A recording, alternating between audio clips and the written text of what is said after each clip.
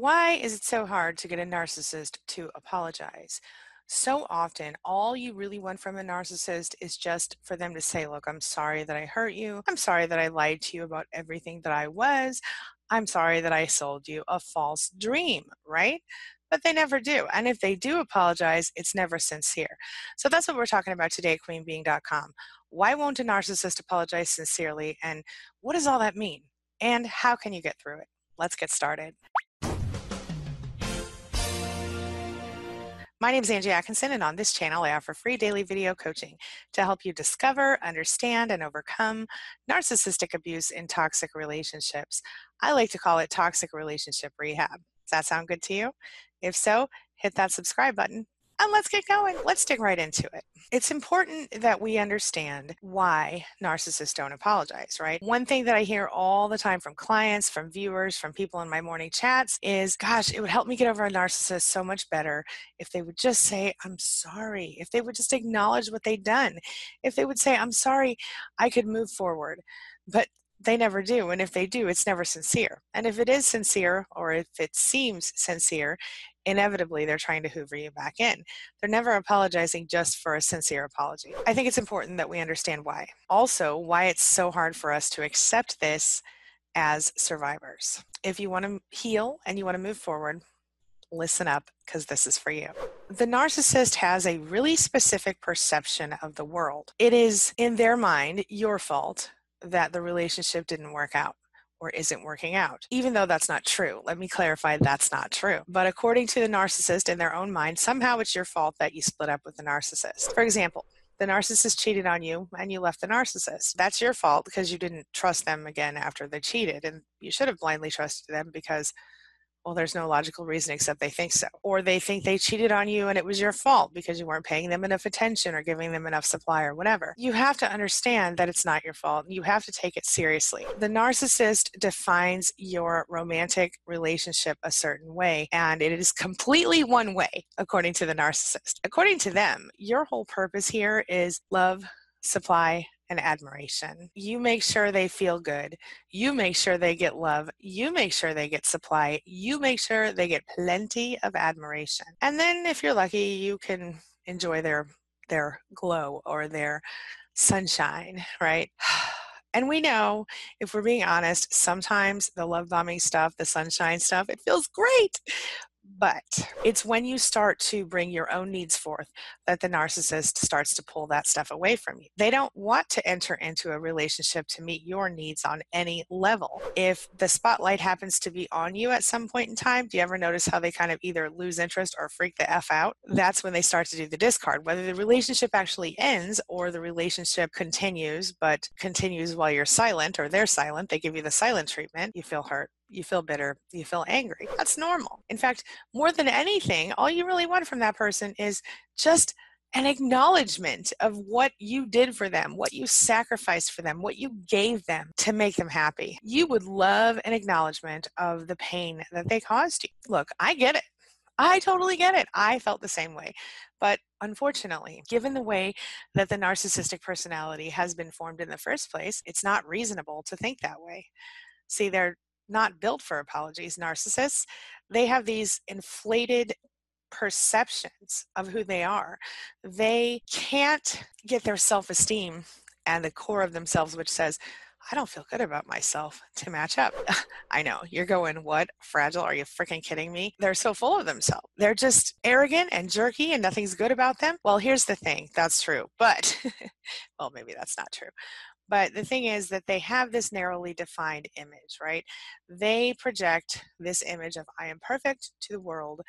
And the energy that they spend just creating that image and making sure nobody sees past their false image, the false self that they present to the world, the mask, it should tell you exactly how threatened they really are about the idea that anyone might see them as any less. And so if you give them any form of communication, if you say to them, you cheated on me, if you say to them, you hurt me, you did something against me, or I have needs that you're not meeting, guess what? They absolutely, positively pull away. They don't want to meet your needs. They might tell you that your needs aren't real. They might tell you that, how dare you ask me to support you in this manner when I'm dealing with XYZ. Bottom line, regret, they don't have it. remorse, they don't know what that looks like. An apology that's sincere, that says to them, I'm not perfect after all, it's not going to happen. The narcissist is not even fully going to be aware of what they have done to you and how much it hurt you. I mean, they might know logically, okay, well, I cheated on this person and I left him on the side of the road one day and I XYZ, but they are so quickly rationalizing their negative behavior away by creating in their minds or out loud some imagined slight that you've caused them. It's just like the narcissistic flip when they say things like, well, yeah, sure, I did cheat on you, but that was because you weren't doing the dishes at home every day, or you weren't taking care of your feet the way I like, or whatever bull crap they come up with. What it comes down to is that that concept is foreign to you because you're someone who cares about how people feel. You're someone who even sometimes feels how people feel, I bet. And the narcissist has no empathy. They don't care or know or care to know how people feel unless it serves them. If you are telling them that they are not perfect, it does not serve them. The only pain that the narcissist can really feel then is just the complete loss of your support, the complete loss of your love for them, the complete loss of that sense of admiration where you put them up on the pedestal. That's the only kind of pain they're going to feel. It's not about you, it's about the supply. I want you to understand that I'm not giving the narcissist excuses here. I'm just helping you understand what you're really dealing with. The apology that we all want, that we can all use to move forward in our recovery, it doesn't come. And if it does come, it's only to suck you back in a Hoover maneuver. And we know we don't want that, right? You are up against a personality that will not allow itself to admit it's wrong and that will not allow itself to feel your feelings or even try to understand them. So if you insist on getting this statement or apology or remorse or hopefully, expect empathy or guilt from the narcissist, you're just going to keep banging your head against that brick wall and it doesn't work.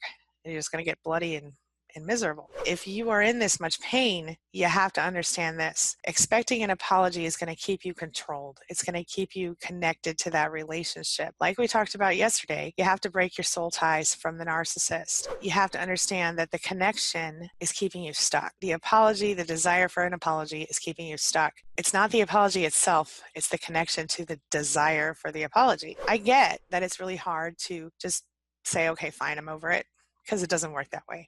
It's hard to drop that final connection, especially because maybe this relationship at one time made you feel like you were on top of the world. And the fact is, there's nothing quite as amazing as being in the middle of a big old love bomb. That's when things are good. But everything else around that is no good. Think about this. Imagine that you're not going to get the apology. There's no more connection. You're waiting for it. You're getting nothing out of that deal. The more you wait, the more torturous it becomes. There's this lack of internal dialogue. All the torture goes away if you give up on the idea. How do you feel? Do you feel empty? Do you feel lost? That's the feeling that's kind of waiting behind all of this. The apology may make you feel better for 5 minutes, but as soon as you recognize what's really happening and that it's not really going to happen sincerely, it's difficult, but it's true. When you're really, really ready to let go of this person, you will just have to do it. The apology isn't coming. If it does come, it won't be sincere. You don't need the narcissist to justify your pain. You don't need them to justify your suffering. You only need yourself. You went through what you went through. You don't really need outside confirmation that it happened. But if you do need outside confirmation that it happened, watch my videos. You'll see.